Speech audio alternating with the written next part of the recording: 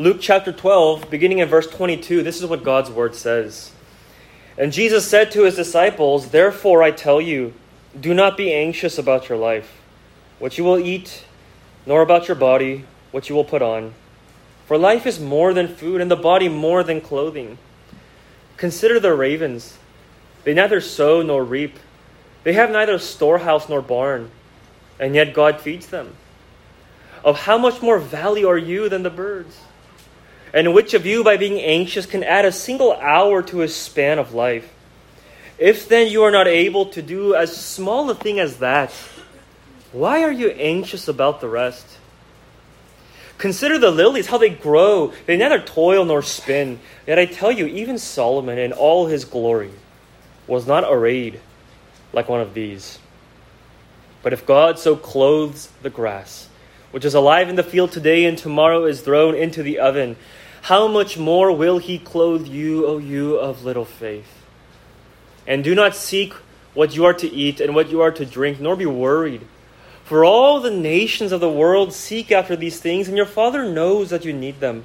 Instead, seek his kingdom, and these things will be added to you. Fear not, little flock, for it is your Father's good pleasure to give you the kingdom. Sell your possessions and give to the needy. Provide yourselves with money bags that do not grow old, and with a treasure in the heavens that does not fail, where no thief approaches and no moth destroys. For where your treasure is, there will your heart be also." Amen. Let's pray together. Father in heaven, as we have opened your word, we ask that by your Spirit you would reveal to us the treasure of your very own self. Help us to behold you in all of your radiant glory, in all of your glistening brilliance, and all the joy there is in knowing you. We ask this in Jesus' name. Amen. Every once in a while, there are sermons where the pastor really feels like he's preaching to himself. Now, that's true of every sermon, and that should be true of every sermon. But once in a while, there's a passage in Scripture that strikes the heart of the preacher himself in a very particular way, such that even if no one had come here this morning, and this room were empty except for a big mirror placed right in front of the pulpit, the pastor would feel no difference whatsoever in preaching only to the man he sees in the mirror, and with the same fervor and urgency as if this room were full. And today's passage is one of those for me, as Jesus urges his people to not be anxious, because I'll confess to you, I am the king of anxiety. Okay, I'm a peasant and everything else, but when it comes to worrying needlessly about things, I am practically Emperor Supreme. That's not a good thing. It's like saying you're a Sith Lord. Unless you're a Star Wars fan, I guess you like that stuff. But look, I worry about everything. I mean, about things I don't even need to worry about. And on the rare occasion that I find myself not worrying about anything because there's no pressing matter for me to worry about, I'm sometimes tempted to worry that there is nothing to worry about. Why is there nothing to worry about? Is this the calm before the storm? Now, I say all that, but I'm sure that each and every one of us, all the same, struggle with the incessant worries that plague our minds on a daily basis. What if this? What if that? And the reason why I share my own propensity to be anxious is to illustrate the fact of, first of all, its silliness, and secondly, how never-ending it really is. I mean, there's just no end in sight with worries, is there?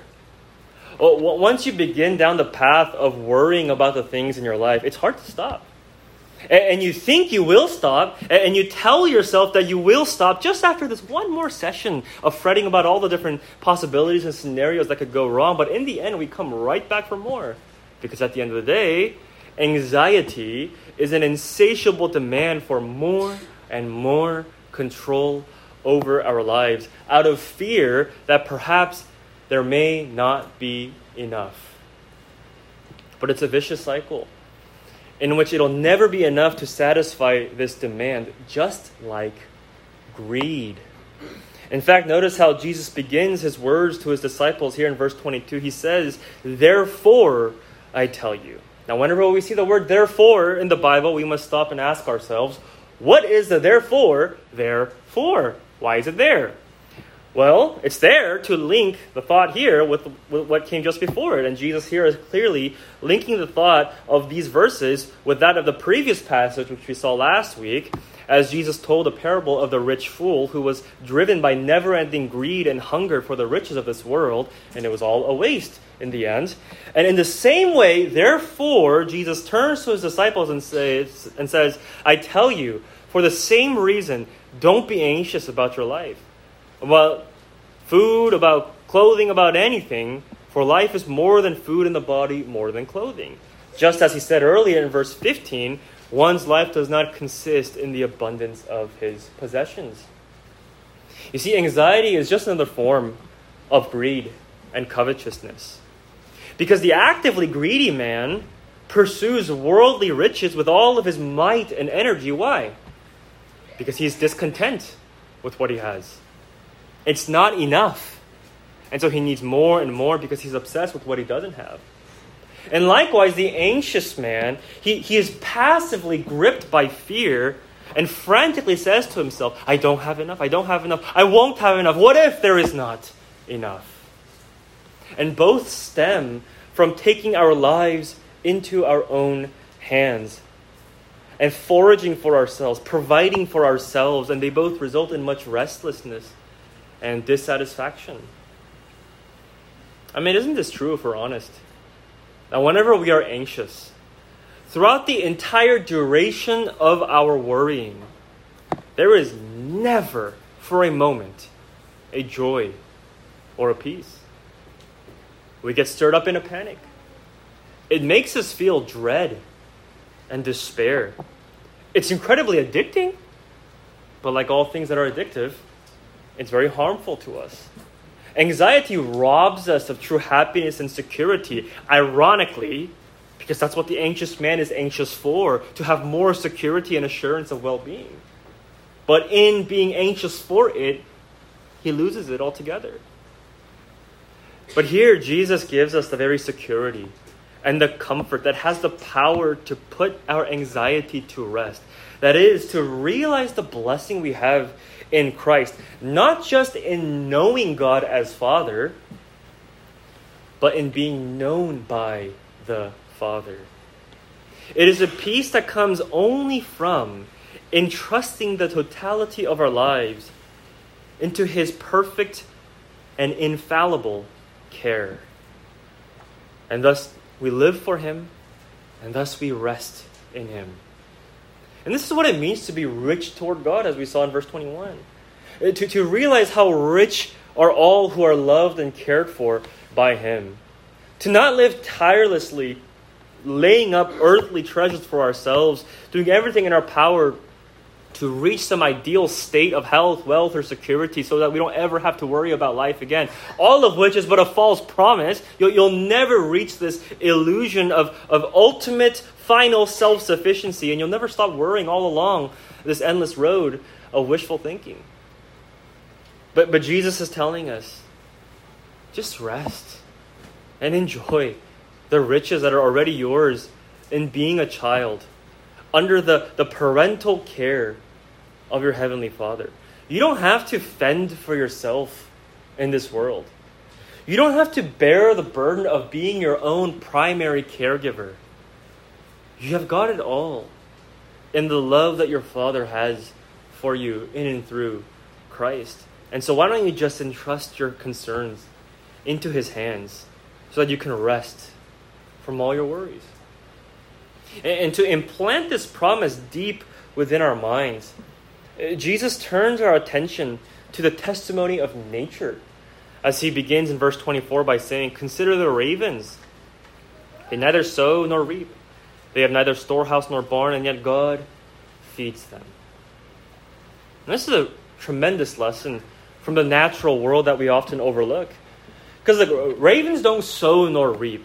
which is the first century way of saying they don't partake in the industry of human labor, because that's what it was. The agricultural work was the trade of the day.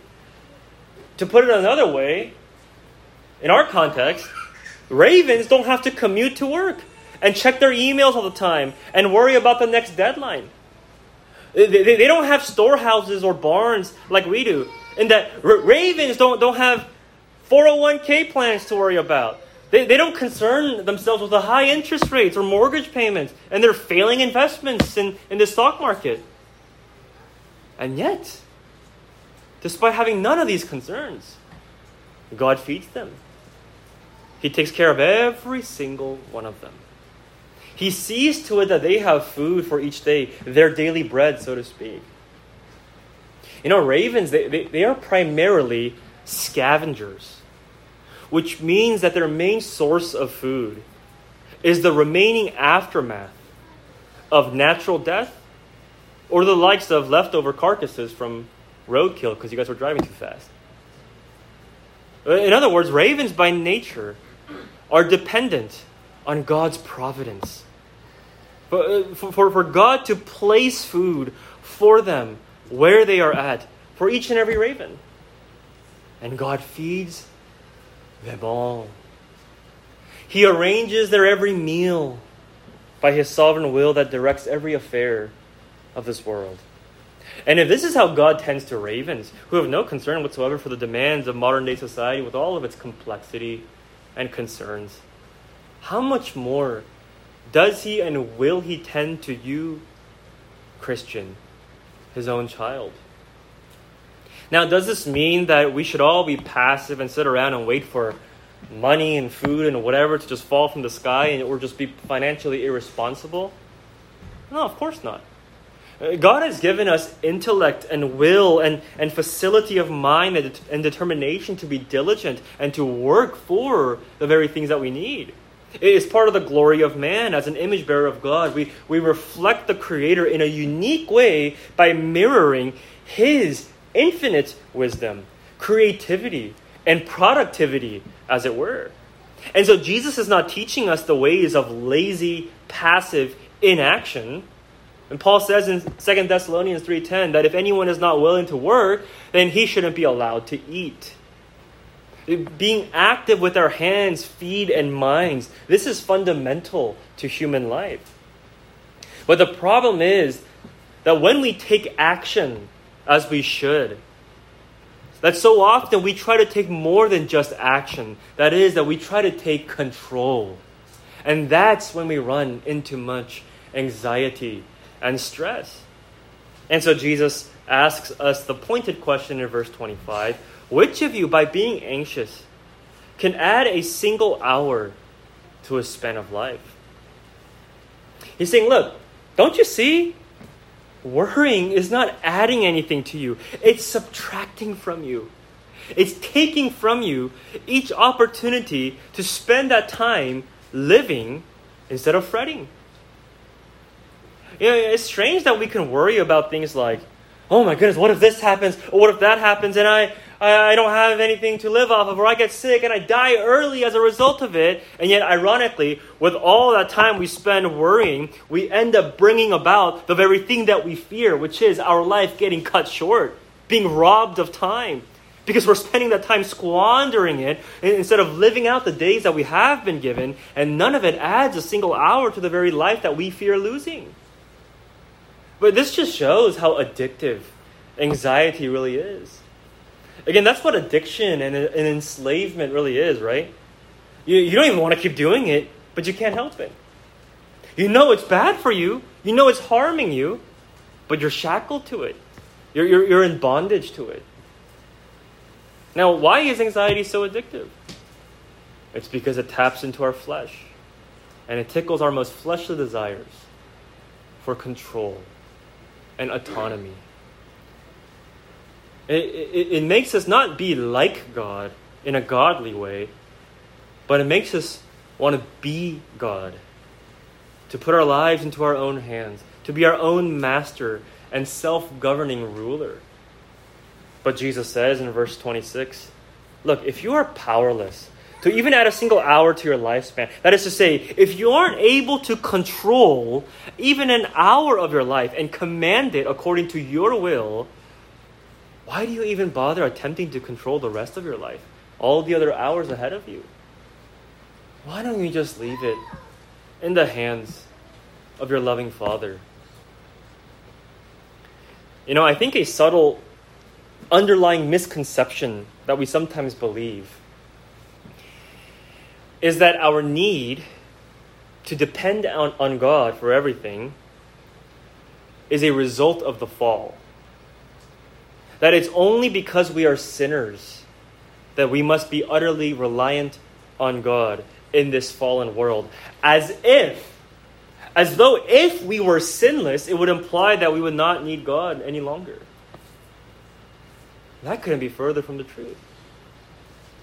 No, if we were sinless, we would be perfectly dependent, exhaustively, comprehensively dependent on God. Because that is how God designed us to be. The Garden of Eden, before Genesis chapter 3, was the domain of God's perfect rule over man and man's total dependency on God's perfect rule.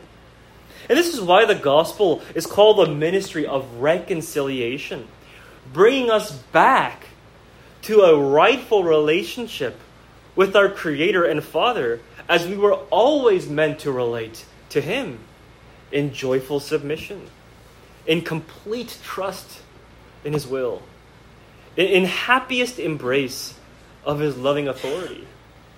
And this is the only true joy and peace and comfort of the human soul, which is to be ruled by God, who is so holy in the perfection of His love and goodness and generosity that He rules over His children in the most intimate and tender care. And so Jesus turns to yet another lesson from nature in verse 27. Consider the lilies, how they grow. They neither toil nor spin. Just like the ravens, the lilies of the field, these beautiful flowers, they don't spin. That is, they don't weave, laboring in the textile industry, which again was one of the key industries of Jesus' day when He spoke these words. And so perhaps if He were to issue the same lessons in our contemporary times today, Jesus would have said something like, consider the lilies, how they grow. They don't arduously and nervously spend all day on LinkedIn, biting their nails in search of the next job. They don't strive and worry about the demands of making a living. But look at how they grow nonetheless. They have all they need to sprout and bud and live. And not only to just make it another day and merely stay alive, but look at how they thrive. As Jesus says, I tell you, even Solomon, in all his glory, was not arrayed like one of these. I mean, what incredible language from Jesus. Even King Solomon, who at the peak of his reign over Israel was the richest, most powerful, most majestic man on earth. He was decorated with the finest, priceless jewelry conceivable on the planet and robed with the most splendid royal garments. But just one of these flowers is clothed with more glory than Solomon. Why? How? Because God Himself dresses each flower. They are tended to by God most directly, without human hands. And if we were to take the time to consider the glory of the lily of the field, how it goes from a little seed, hidden underground, invisible to the surface, and in due time buds and spreads its petals to paint the fields with color and vibrance, we perhaps understand better why Jesus speaks of them more gloriously than Solomon's finest apparel. Because the royal garments of Solomon immediately reflect man's artistry. But the flowers of the field most directly reflect God's artistry and the glory of His character. And have you ever wondered why God makes flowers so beautiful? And specifically, why does God ordain for fields on earth, some that no one will ever see, even meadows that no man has yet to discover nor will ever discover in the remotest parts of the world? Why does God ordain for those fields to still give blossom to such beautiful flowers? Well, why does God tend to them, send them rain, give them just the right amount of sunlight, and see to it that they grow and bud and beautify the field even when no one else will witness it?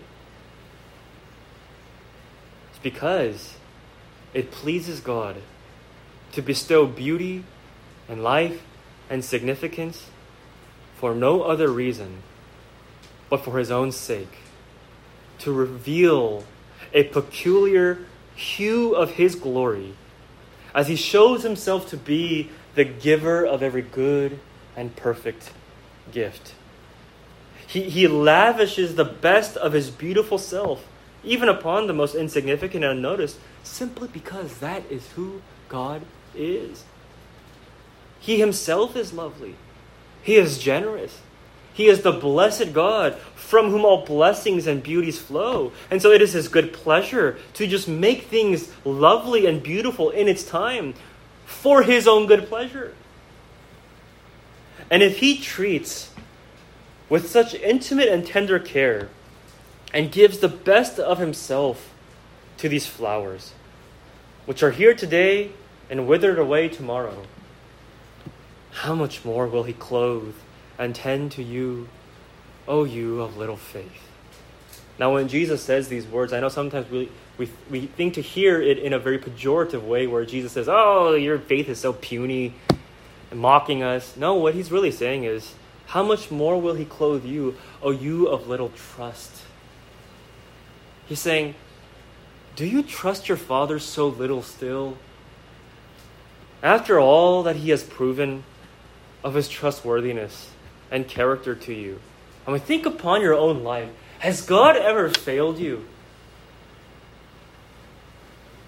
And hasn't He proven His relentless commitment of love and tender care to you? He has proven it with His final word of the gospel, in giving His Son for you, that through Him He might bestow His eternal and infinite love upon you, a sinner who deserved to be withered away, along with the flowers of the field. Beloved, let the lilies of the field teach you that if they are so marvelously taken care of, blossoming at the right time, in and through different seasons, without a care in the world, then how much more will God tend to your needs at the right time? Entrust your times and seasons to God. Entrust the timings of the things of life to God. He knows what He's doing. He is able to adorn your life with more beauty and significance and meaning than you can, than any man can, than the greatest servants of Solomon can array him. And learn from the flowers that He is well pleased to tend to you and bring you to full blossom in due time. Let the lilies be your teachers. Let the ravens be your professors of theology. That if He cares so much for little ravens, how much more will He care for you? I mean, in fact, going back to the ravens for a second, what's particularly astounding in what Jesus says about the ravens is that, ravens were not only worthless birds, just like the sparrows, but they were charmless birds. They were unattractive and unlovable. They were viewed and often associated with gloom and death. And actually, even in English literature, Edgar Allan Poe wrote that famous poem, The Raven, in the 19th century, to depict being haunted by despair and a hopeless nevermore. And yet, even for such unattractive birds, God cares for them this much, provides for all their needs. And if that's what He does, then how much more you, loved ones, you for whom Christ died, that you might be clothed in His perfect righteousness, that in Christ you are now beloved by God. that you are altogether precious and beautiful in His sight, not because of what you have done, but because by faith you are one with Christ, who is the very splendor and majesty of holiness. And having given these illustrations from the classroom of nature, Jesus moves to press the point very practically in verse 29 by addressing our thinking and our perspective. Verse 29, He says, "Do not seek what you are to eat and what you are to drink, nor be worried. For all the nations of the world seek after these things, and your Father knows that you need them." Again, Jesus is not saying, don't lift a finger to eat and drink and just pray for food and necessities to magically appear on your doorstep. No, we've already discussed that God has called us to work, and He has called us to productivity by which we display the image of His glory that we bear as His people. And also, those are the very means by which God provides for us. But the word that Jesus is very careful to use here is this: don't seek after these things. Don't let these things be your chief ambition in life, because life is more than just food and clothing and all the staple items for staying alive.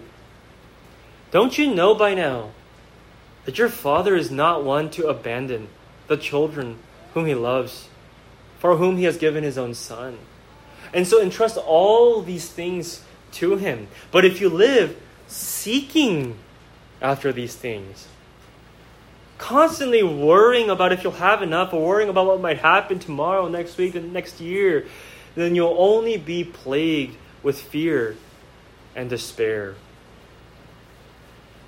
In fact, the word that Jesus uses here for "do not be worried" in verse 29, it's a very interesting and strange word. It literally says, "do not be raised up," or "do not be lifted up," or "do not be elevated." When I saw that, I thought, well, that's kind of odd. What does that have to do with worrying? But as I really contemplated the semantic sense of this word this past week, I realized it's actually very descriptive of how we are when we worry. When we worry, we are raised up in suspense, suspended in midair, as it were. You know, the nervous man, even physiologically, what does he do? He's constantly inhaling and being raised up, and he's unable to exhale and rest and be brought back down to the ground and have peace. And that's why even in English, we use the phrase, we need to calm down, as opposed to being worked up.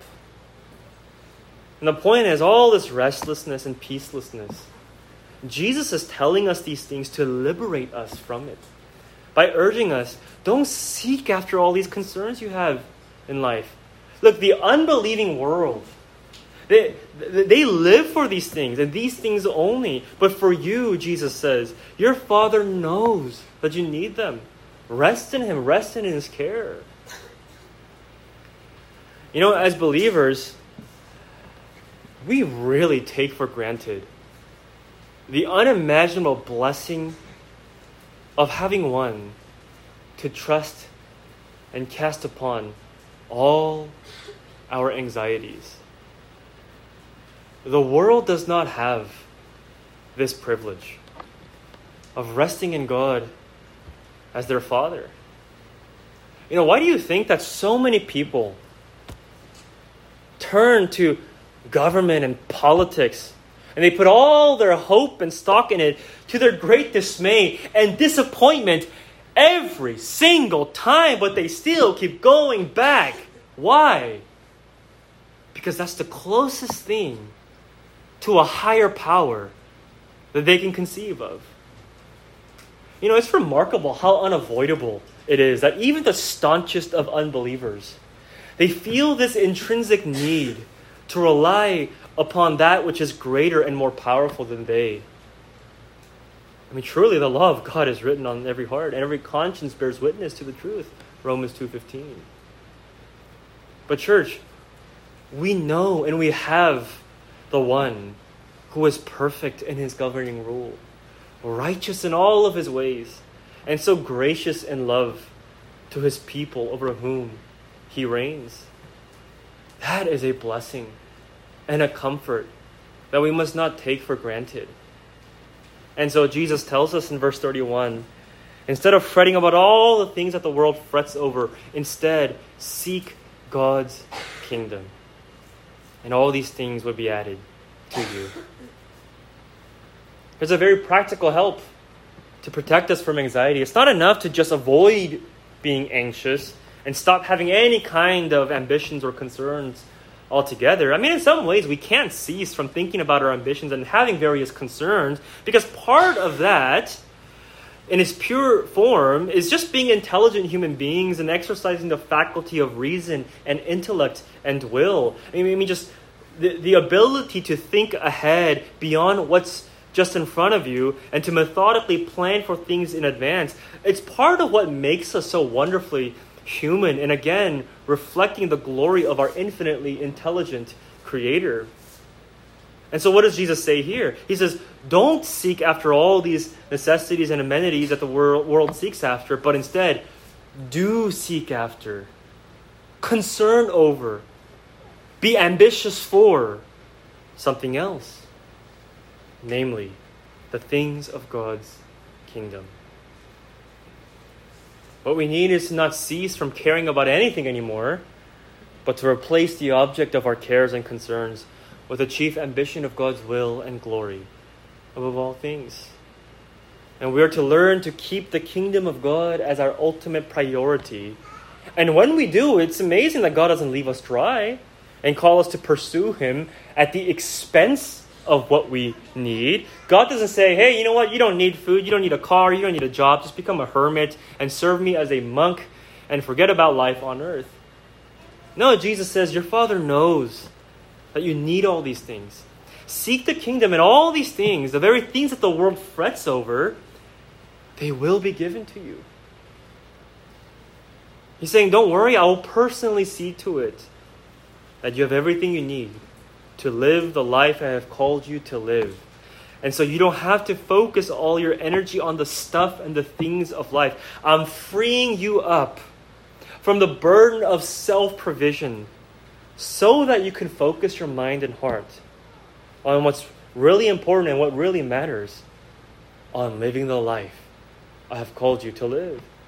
For your highest concern each day to be, what is it that my Father is calling me to do?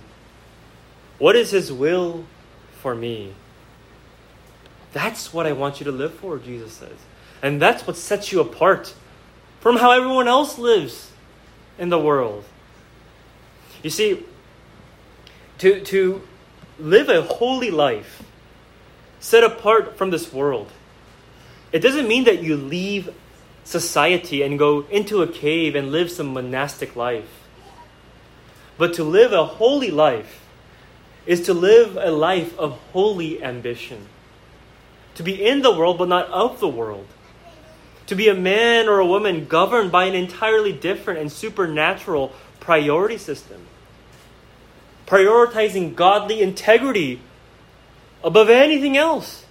Seeking first His kingdom and His righteousness, as Matthew chapter 6 tells us. And in your workplace, in your business, in your financial investments, whatever it may be, to always choose the option of what is right in God's eyes, even if it means it's the harder option, even if it means less pay, less revenue, whatever it may be. Proverbs 15:16 says, better is a little with the fear of the Lord than great treasure and trouble with it. Proverbs 16:8, better is a little with righteousness than great revenues with injustice. Jesus is teaching us to prioritize spiritual welfare over mere physical welfare or financial welfare or whatever. To take care of your soul. You know, the pressure of this modern society and economy, especially in this very fast-paced Silicon Valley world, it leads many to pursue the job that simply pays more and more without taking into account all the hours that are demanded. Now, look, by all means, go and find a job that pays as much as possible. By no means is it wrong to receive the wages that you are due and worth as a laborer. But it's not worth it if it demands excessive hours, no matter how much money is thrown at you, if it causes stress, if it stresses your family life, if it hinders your ability to be a faithful and present husband or wife, a faithful father or mother, to be a faithful church member, it's not worth it. Don't make your decisions as if your life hangs on every penny offered to you by mega corporations. God will always see to it that you have enough. And then we need to learn to make decisions with the priority of biblical principles, biblical values, and biblical promises that are simply not quantifiable by worldly metrics. To seek the kingdom means to prioritize eternal investments over just temporal investments. It's not to the exclusion of temporal investments, but we're talking priority. It's to learn to be generous, not only with your money, but to be generous with your time.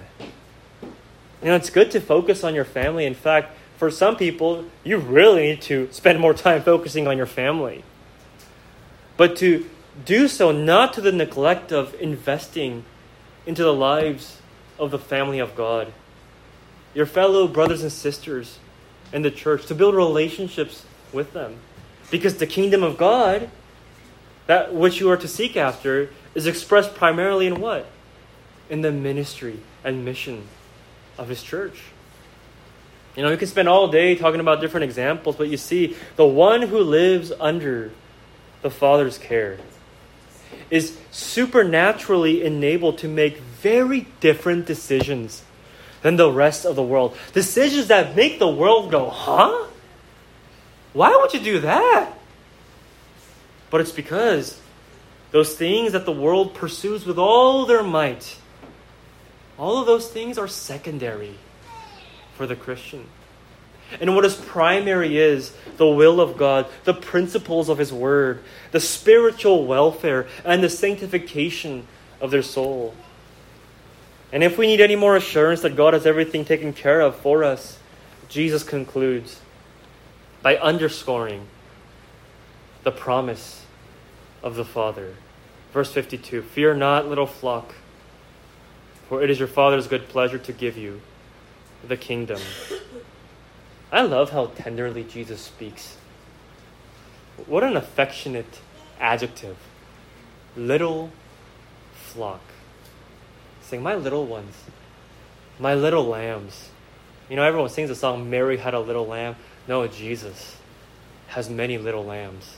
All of us. Saying, "Come to me, I will give you rest from your troubles and fears. Don't be afraid. Because let me assure you, your Father is pleased and very happy to give you not just a little bit, but even the entirety of His kingdom. As His child, you are set to inherit all that is His." And if that's your Father's affectionate heart for you, could you possibly have any reason to doubt that He will make sure that you are provided for all your needs as you live in pursuit of His will? I've come to realize in my own life and in my own heart that when I go through trials, or when I am anxious about some uncertainty or fear, the hardest thing in those moments for me to believe is not that God is sovereign, but that God is good. It's not that God is in control, but that God is near. Not that God is wise, I know that, but that God is with me and is pleased with me and means these things out of delight. And I think here Jesus is settling the matter once for all to assure us that our Heavenly Father is so good and near and kind to us that He even says, "Child, what's mine is yours. I give you everything." And it's when we grasp the wonder and sufficiency of this love that we can do what Jesus says in verse 33, "Sell your possessions and give to the needy. Provide yourselves with money bags that don't grow old, And with treasure in heaven that does not fail, where no thief approaches and no moth destroys. Jesus is not telling us to have zero possessions and liquidate all our assets, including our house, and just to go live on the streets as though there was some spiritual virtue in that. But he's setting forth logical contrasts, especially compared to the rich fool in the previous passage. He's saying sell your possessions versus hoard your possessions. He's saying give to the needy versus indulge everything for yourself. Live to just simply please and gratify yourself, which is what the rich fool had done. The point is to say you can sell and give everything away, unlike the world who lives for these things, who clenches them tightly. And even if you were to lose everything, in the end you will lose nothing. And you will still have everything. Because you're rich toward God, who is your Heavenly Father. You have an unfading inheritance waiting for you to be fully realized in eternity. And so live as though you could sell everything and it wouldn't matter. It's all about the attitude, you see. Jesus often teaches in shocking imperatives in order to address the attitudes and the mindset and the thoughts of the heart. Hence, he ends in verse 34 by saying, "For where your treasure is, there your heart will be also." If you seek after and live for the treasures of this world, your heart will be bound and enslaved to this world and suffer all the troubles that come with it. But if you seek after and live for the treasures of heaven, for the kingdom of God, your heart will soar above all these earthly concerns and fears and all the anxiety that comes with it. Church, this is the blessing of being God's child and realizing all the blessing that there is in it. And it is for our sake, for our well-being, for our happiness, that Jesus urges us here. Stop living as though you are an orphan, having to worry about food on the table, having to scavenge to meet your own needs. Look at how loved you are by God. And praise Him first and foremost by trusting Him, by resting from your anxieties and resting in His loving care. For those of you here today who do not know this blessing, for those of you who have not put your trust in Jesus Christ, you are spiritually destitute and bankrupt in your sins. You are an infinite debtor before God because you are a sinner. But this is the beauty of the gospel, that God has sent His Son to pay for the debt of sin for all who confess their sin and turn to Him by faith. Because Jesus paid for the penalty of sin on the cross so that you, a sinner, might be rich toward God, to be adopted as His child and receive the full inheritance of His kingdom. If you're honest, life is hard, isn't it? It's scary many times with all the uncertainty. And strangely enough, we think that kids are those who are often scared and helpless, but in all reality, when we grow up into adulthood, life only gets scarier. We feel more alone because we become more aware of how little we know, of how powerless we are. And we see all the unknowns and the troubles that may befall us, of which we were ignorant as little children. Friend, if you are without Christ, understand that you're not meant to live autonomously, alone. Come to God, repent of your sin, and entrust your life and your soul and your eternity to Him. He will never harm you. He will take you under the shelter of His wings. Come to the Father through Jesus Christ, His Son, and know the joy of being His little flock. and the peace of being able to say, "The Lord is my shepherd." Let's pray together. Our gracious God, our Father in heaven, thank you for the promise of your gospel, not only in that you have brought about the forgiveness of sins through what your Son has done on the cross. It's not that we have been, by faith, merely forgiven and just left to ourselves, but Lord, you have taken us in under your very own fold. Lord, how secure we are, how protected we are. Forgive us for the ways in which we forget this, and we still live as though we have to do things on our own. Would you strengthen our faith and help us to believe better the blessing that we have in you? And we thank you for giving to us the sacrament of the Lord's Supper, by which you remind us visibly, tangibly, and very intimately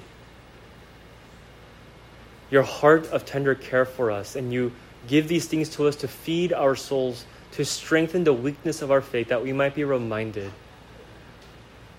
of how happy we are to be in your kingdom, to be brought into a loving relationship with you. Would you set apart these ordinary elements of the bread and the cup for the holy purpose of ministering to our souls and assuring us with the promise of your gospel? We ask in Jesus' name, amen.